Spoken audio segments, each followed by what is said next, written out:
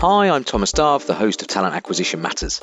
By creating this podcast, I want to share best practice, learn, develop and listen to some of the most innovative minds in the talent world. I'll be interviewing talent acquisition leaders and suppliers to understand more about some key topics like personal branding, the new world of talent attraction, candidate experience, the power of feedback, defining the perfect process, onboarding talent with impact, and the art of retaining the best to attract the best. I hope you enjoy, and let me know if you'd like to join me as a guest. Hello, and welcome back to the Talent Acquisition Matters podcast with me, Tom Dove, your host, founder of Fraser Dove International, the life science talent consultancy. So on today's episode, we've got a bona fide change maker within the talent ecosystem. And it's not just me telling you this, it's LinkedIn.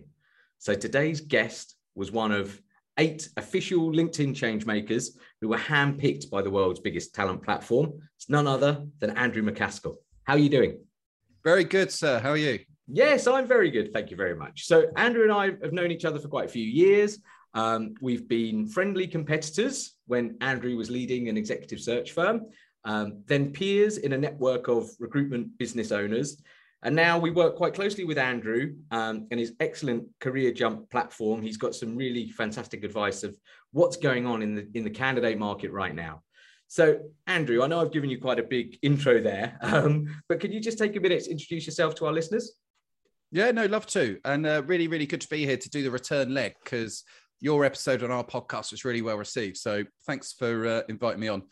So as you say, I'm Andrew MacAskill. I guess my career has been built into 3 off in finance, then had 15 years in exec search and recruitment before founding Executive Career Jump. And put simply at Executive Career Jump, what we do is we're on a mission to end career-based misery. So we offer job search coaching, we offer career-based coaching, we offer startup advice, anything that can help reduce career-based misery, we're up for and we're into. So That's what we do.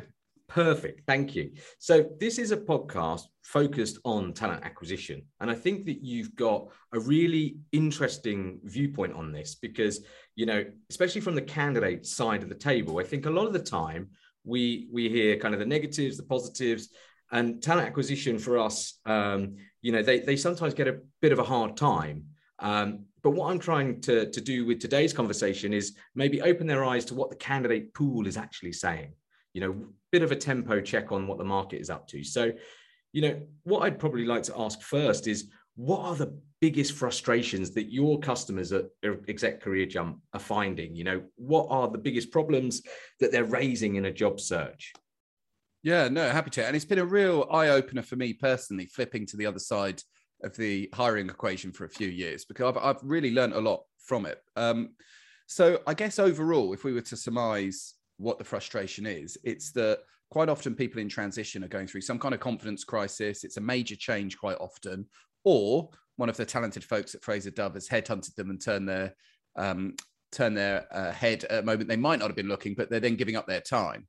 And the overall feeling is that they don't feel like they're being treated as a person, as a human.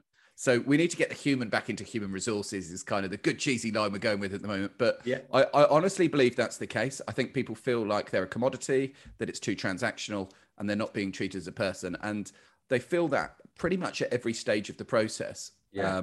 So that's the overarching thing. Like to get a bit more tactical around, you know, what are people most upset about? Without question, the biggest bone of contention is feedback, interview feedback. That's the one, right?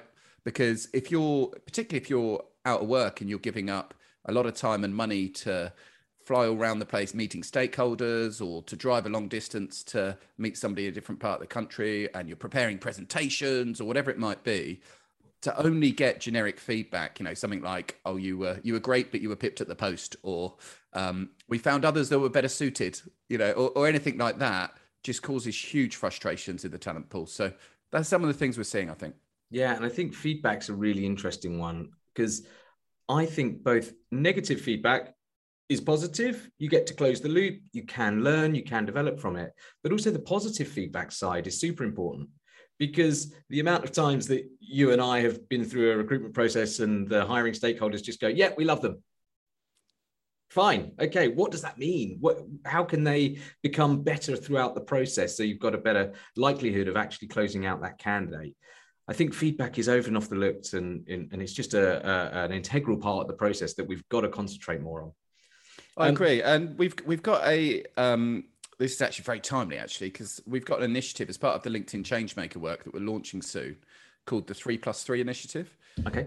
And so what we're doing is we're going to be going out with a campaign to get employers committing to our 3+3 initiative, which is that for everybody that interviews with them in person, be that via video or face to face, that they will revert with 3 things they did well and 3 things they can improve for their next interview. And that simple commitment, I think, will help them structure a better recruitment process, but also make sure that we're delivering stuff that's really actionable to people as they're going through these processes. And I'm hoping it will be seen as a great addition to people's employer brands and something that entices more people to apply because they know that there's commitment on both sides of the transaction. So that's what we're doing about it. Yeah, great. And what an initiative that is. Because I think that goes back to your human element as well, because everybody has been a candidate at some point in a process. So all of the hiring stakeholders, they know the challenges that are being faced by the candidates in the marketplace. So keeping it simple, 3+3, absolutely love it. So on to another question. So how are you advising the executives you work with to position themselves better as a candidate in this market? Yeah. So, well, one thing for sure that we're talking to everybody about is to not switch off when you're in post. And so where I think people come into some challenges, Tom, and you'd have seen this with your own candidate relationships, is they only start personal branding, updating their CV, leveraging LinkedIn and networking when they need to and they're on the market. Yeah. Whereas I think we need to take a different approach to our careers and how we manage them in general and be, updating our CV every quarter based on the latest results and our latest appraisal. Continuing to build networks and a personal brand that creates opportunity and industry opportunities to sit on panels or be on podcasts like this or whatever it might be. So that it's an ongoing basis. My advice to everybody and what we're advising them is be ready to go at any time. We're currently in an ecosystem that's incredibly variable, hard to predict. There's a lot of ambiguity. Nobody really knows what 2022 holds, right? Like nobody can accurately predict that. So career management wise, you need to manage it, like we do our fitness and our finances and other areas of our life on an ongoing basis. We need to be getting to a point whereby we're managing our career proactively. We're acting as the CEO of our career and we're ready to go at any time if we need to. Yeah, because I've heard, you talk about in the past that there is sometimes a bit of a grief element to people losing their jobs.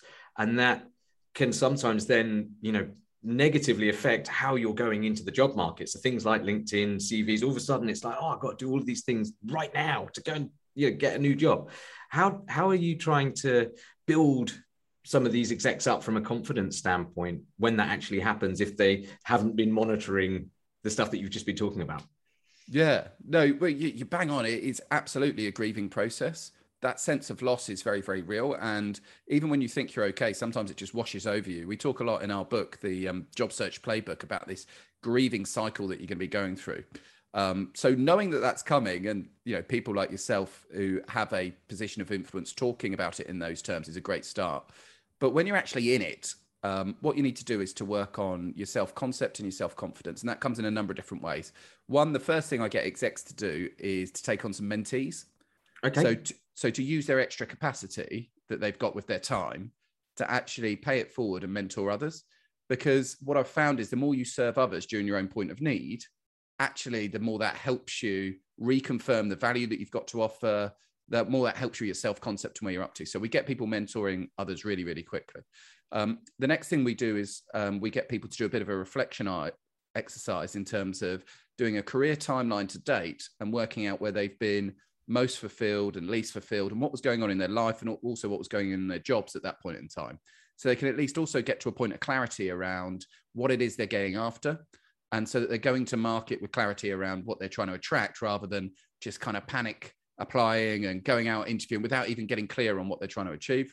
And then the third part to the foundations puzzle is to understand your personal value proposition. So to really drill down into, right, what are the needs in the market at the moment? What are the big pain points and challenges that your persona that we're looking to attract into your life as your next boss is dealing with? And how can we position you as a solution? because I find a lot of people talk way too much about what they've done rather than what they can do. So we're all about helping people go to market with that personal value proposition. That then feeds into optimized CVs and LinkedIn and all that other tactical stuff. But those 3 blocks of get some mentoring done, get some reflective work done, and then start clear about your value proposition, that'll tend to help people with the inertia and get moving.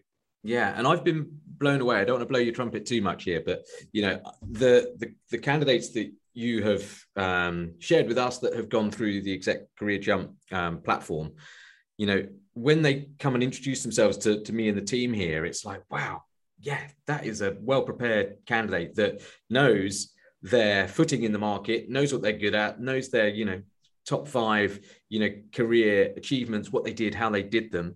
And then they follow it all up with a great looking CV. Then you go onto LinkedIn and they are pushing out the right content about stuff that they're passionate and good about, and it is quite it's quite an interesting kind of, I don't know, feedback for you is that the candidates that you get are way above and beyond, any other candidates that we see from a preparation standpoint. So it's really, really good.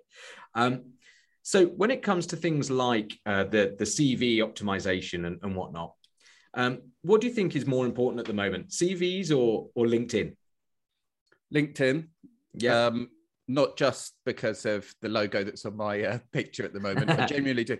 I guess the turning point, and I'll be really interested to hear whether you've seen this as well, but I noticed towards the end of my tenure in Exec Search that we were putting together these quite in-depth shortlist packs, right? So we had all our headhunting notes, our psych testing, we had some candidate videos, sometimes the CV. And I would sit down with CEOs or PE firms or whoever it might be. And the first thing they would do is they go, oh, who's this candidate? Oh, Tom Dove. Right. And then they would type it straight into LinkedIn and go straight to the LinkedIn profile. And I'm like, we've spent hours putting together all this information. Yep. And all you're doing is going. So, in my mind, based on the evidence I've seen, I think people are using LinkedIn because it's in the public domain with more trust and it gives more layers than just a CV. So CV is still important. All this noise about the depth of the CV and will we still need it? We've all been trying to eliminate it for years and it hasn't happened yet. And it's still like your international career passport, right? It's a format that's accepted globally and I don't see that changing anytime soon. But overall, LinkedIn is definitely more important in terms of generating opportunities, but also in terms of the due diligence that clients are carrying out. Yeah. And I think I saw a stat the other day that 99% of users on LinkedIn don't even comment or, don't really update their profiles, which I found was quite surprising, really. And as you say, it should be an ongoing thing that is continually updated. And then, you can build a CV off the basis of your LinkedIn profile. Yeah, absolutely. As you say, you want to be evolving it as you're going through. And this point that 99% don't post, I think people are quite surprised by that. They think, oh, it's already too noisy on there. Nobody will pick up what I'm doing. It's just simply not the case. Putting out some simple posts and starting to interact and comments are a really powerful thing as well. Can make a big difference. Yeah, cool. And you've been really progressive, personally, from a personal branding standpoint on LinkedIn. And you've been utilizing it really well. Is there any tips or advice that you would give any prospective candidate that's out there right now? What they should be doing? Nice, simple, LinkedIn 101. Yeah, sure. So the first thing you want to be doing is to get your profile sorted, right? So you want to be thinking about, what do I want to be found for? So what kind of searches would Tom's team and other exec search teams be running that I would want to be found for? So if you're a supply chain specialist, you might want to have chief supply chain officer, supply chain director, and global head of logistics or something. You might say they would be the 3 searches I'd most want to be found for. And then you want to get those search terms in your job title, in your headline, in your about box, in your skills section. Just make sure that it's really buzzword rich so that you show up high when people are searching for someone like you. The other thing that's really worth doing is getting your personal value proposition in that about box as well, so that when somebody lands, you can talk about how you help them rather than a big paragraph about what you've done previously. And I personally are a huge fan of recommendations. I think that people are kind of a little bit, I think they feel like recommendations are a little bit glib, or they kind of feel a bit awkward asking for them or whatever it might be. But all the heat maps on LinkedIn show us that people scroll straight down to recommendations after they've read your headline. Interesting. So they're going there first. And it makes sense, right? Like, when was the last time you booked a hotel without checking a review, or you booked a restaurant without checking? Like, we outsource our buying decisions now. And so of course, that's what people are doing. So having recommendations, I know it feels a bit awkward and difficult asking. I always cringe at myself when I'm asking somebody for a recommendation, but it's so powerful. Like, get your recommendations on there. Now, once you've got that landing page, that shop window, if you like, nicely merchandised, you can now start more on the personal branding activity and the go-to-market stuff. I got really intentional around this 2 years ago, something like that. Prior to that, I'd kind of dabbled on LinkedIn, but I'd never got really intentional around what I was doing. And I guess the switches that I made were to be more consistent, and consistency is absolutely key. As with any brand, it's like kind of compound interest. The more you do it, the more it grows. So I got more consistent, and I started getting less salesy in what I was doing. So I think if I look back at pre-2019, the type of LinkedIn work I was doing, it was very pushy, very salesy. Whereas the essence of good LinkedIn content, I think, is to serve your network more than you extract from it. So think about thought leadership topics, think about polls you could run that would be interesting, think about where you've demonstrated your capability previously and how you can share the insights from it, publish interesting articles, like just get your knowledge out there for free. And in turn, that will solve the pain of people in the market and attract opportunities to you and to your new curated and smart LinkedIn profile, of course, which is fully buzzword and well thought through.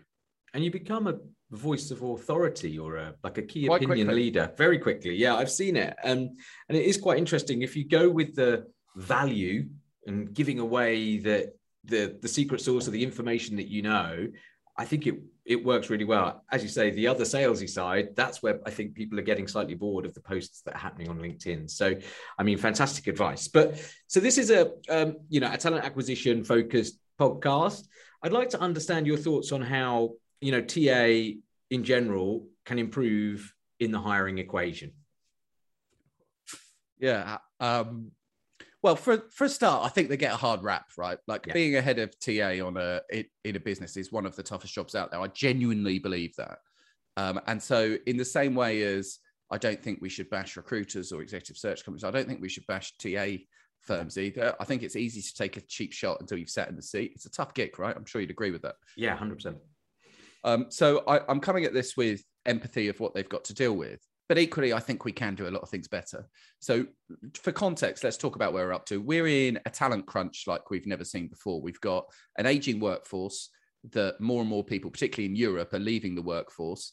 And we simply don't have enough humans coming through to meet the need. And we can't go back and have more babies, right? So the deficit is about 20%. So we've got a talent crunch of about 20% that already exists within the population. We've got new skills that are required and old skills that aren't so much required because of technology and automation and AI and things. So there's a gap between the talent pool and what's required in business. There's more competition forever. And I think the biggest competition that employers have right now is self-employment, because more and more people are also choosing to opt out of working for somebody else and to go and do their own thing.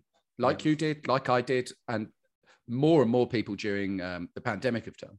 So for context, this talent crunch that that TA people are trying to operate in is, unprecedented. That's an overused word in the last couple of years, isn't it? But it is, right? Like, it's nuts right now in terms of what everybody's trying to navigate.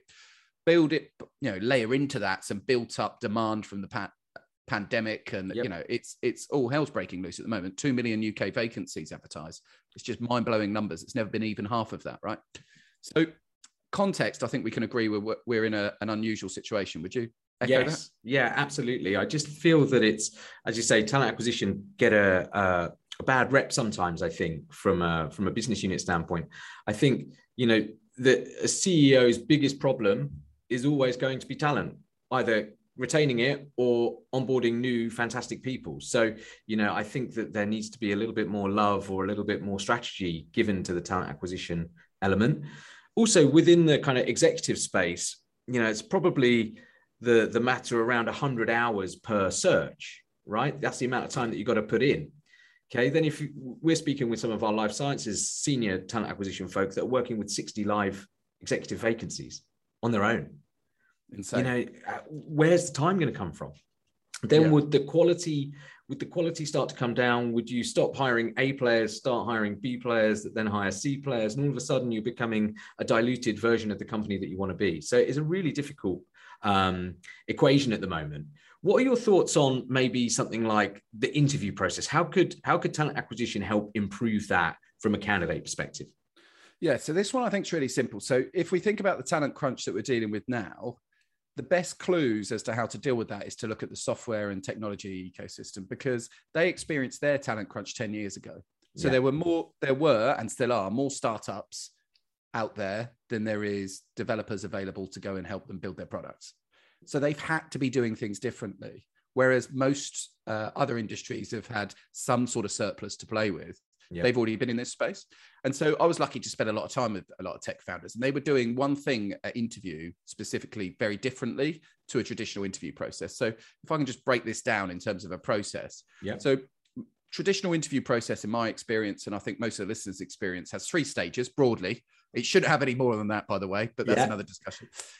3 stages broadly. In the first interview, typically, the candidate sells, right? So you go in, you meet this individual and you ask them, tell me about your career. What are your strengths and weaknesses? Why do you want the job? Why did you leave that particular job?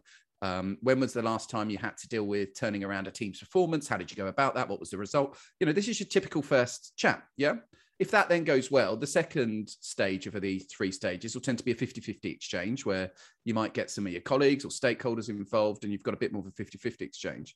And then the third stage, if you like them, you'll sell to them to try, we want him on our team. Let's go in and close this guy.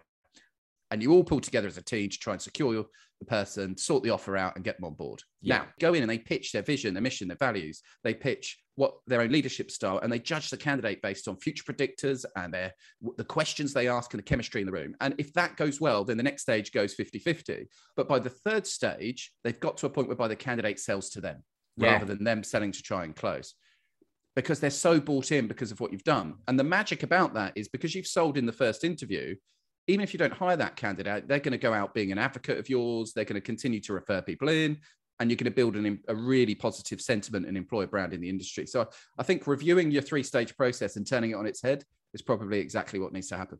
Yeah, and I see that a lot more now within some of the cell and gene therapy companies that we work with, or the smaller, recently funded biotech companies. They have more of that tech way of recruiting.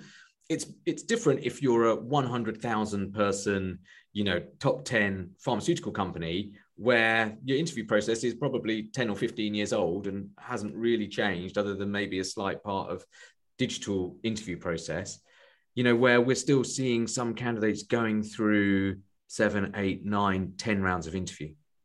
It's too much. It's too much. And what do you think the candidates are saying about that? What's the general feedback that you're getting from the people that you speak to about multiple rounds of an interview process? Well, you and I have been in the industry a fairly long time now, despite our looks. I know, 3 decades. Yeah. And actually, that's right. You could just about call that. Yeah. But what I was taught very early on was time kills deals. Yep. And so the longer something goes on, the less likely it is to happen. This idea that adding on extra interview stages is going to help you secure the person or make the right decision is a fallacy, right? It just doesn't.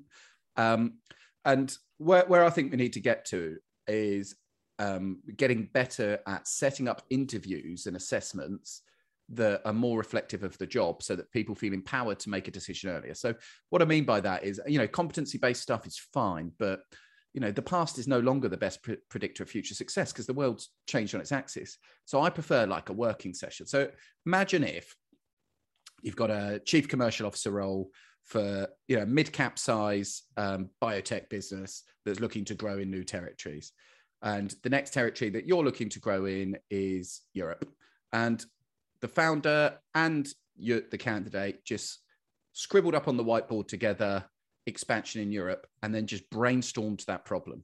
Yep. And spent 45 minutes, instead of both lying to each other or going through some pointless documents, spent 45 minutes actually solving that problem together, feeling the chemistry. How do we bounce off each other? Do you talk sense? Does it feel like our values are aligned? Does it feel like our priorities are aligned? Does it feel like the pain that's there marries with the skills that I have? Have we produced something from this 45 minutes that actually we both could be proud of and that we'd like to continue to maybe go and execute together? Like, make it a working session, make it realistic of what you're going to get the person to do, rather than this silly kind of exchange of both people kind of rolling in glitter their situations, and then people finding out when they start whether they're going to get on or not. Yeah, I think it's a really good values indicator too, because I think, you want to make a decision on a company because your values are aligned from a personal and company standpoint, but also the people that you're going to be working with. So in that example, I think, a CCO has to have a good relationship with the founder in order for that to work in the right way. I think sometimes, as you say, that's just lost by vanilla recruitment processes where, as you say, rolling it in glitter, and then the reality is something very different, and then it's very challenging to keep hold of that talent. That's what you're trying to do. You're not just trying to recruit the talent, you're trying to retain it for as long as possible so they can make a big impact in your business. And 100%. And you do see people have that 90-day dip, don't you? If they're the mismanagement, I think you've hit a really important point there. The mismanagement of expectations is a huge issue, isn't it? Like overselling the opportunity and then people turning up and realizing that they haven't joined what they thought they were joining. You'll never get that trust back. It's probably gone at that point. Yeah, I also think it's different. I don't feel that the business that I run is in the recruitment game, really. We recruit people, but we're in the retention game. We need the candidates to be our biggest, element of they've done a great job by the candidate going in and having a fantastic impact over a long period of time of being promoted through the ranks. That is far more important than just filling the position on day one. And that's I think a great way to look at it. That's a great. What do you think is important for retention in this market then, from what you're seeing? In this market right now, or in any market, I think instant investment in the people. So, we work with an onboarding coach for some of our clients. So if there is a skills gap for the candidate or a little bit of progression or development, then we're already working with the client and our onboarding coach to try and close that gap. So we're not saying they don't think you're good enough, because they wouldn't give you the job in the first place. But what we're saying is there's some areas that you can improve, and we're going to help you all do that from day one. So our coach will understand the business, the hiring stakeholders, the hiring manager, and the candidate. And then over a 12-month period, get them absolutely to 100 or 110% of where they need to be. But I think that investment piece, the money element, I think is kind of, that shouldn't really be part of any hiring decision anymore, even though I know a lot of people are saying it should be on job specifications and all this kind of stuff. It's actually the team that you're going to be working with. How close can you get to the hiring managers? Again, is it a real good values connection? And can you see yourself making an impact in the business over a long period of time? I just think that it's investment, development, giving people the opportunity to grow. They're the most important things that we're seeing in life sciences at the moment. I love that you mentioned the word impact as well, because that marries a lot with our work, in that one of the major reasons that people are coming to us is because they're not feeling the impact in their work. So they are getting well paid, well remunerated. They're a success in the eyes of society and the organization, but they don't feel like they're getting full impact from what they could be delivering. And I think that's a huge demotivator as you go up the Maslow. I think that is a huge demotivator if you can't organize people to be impactful.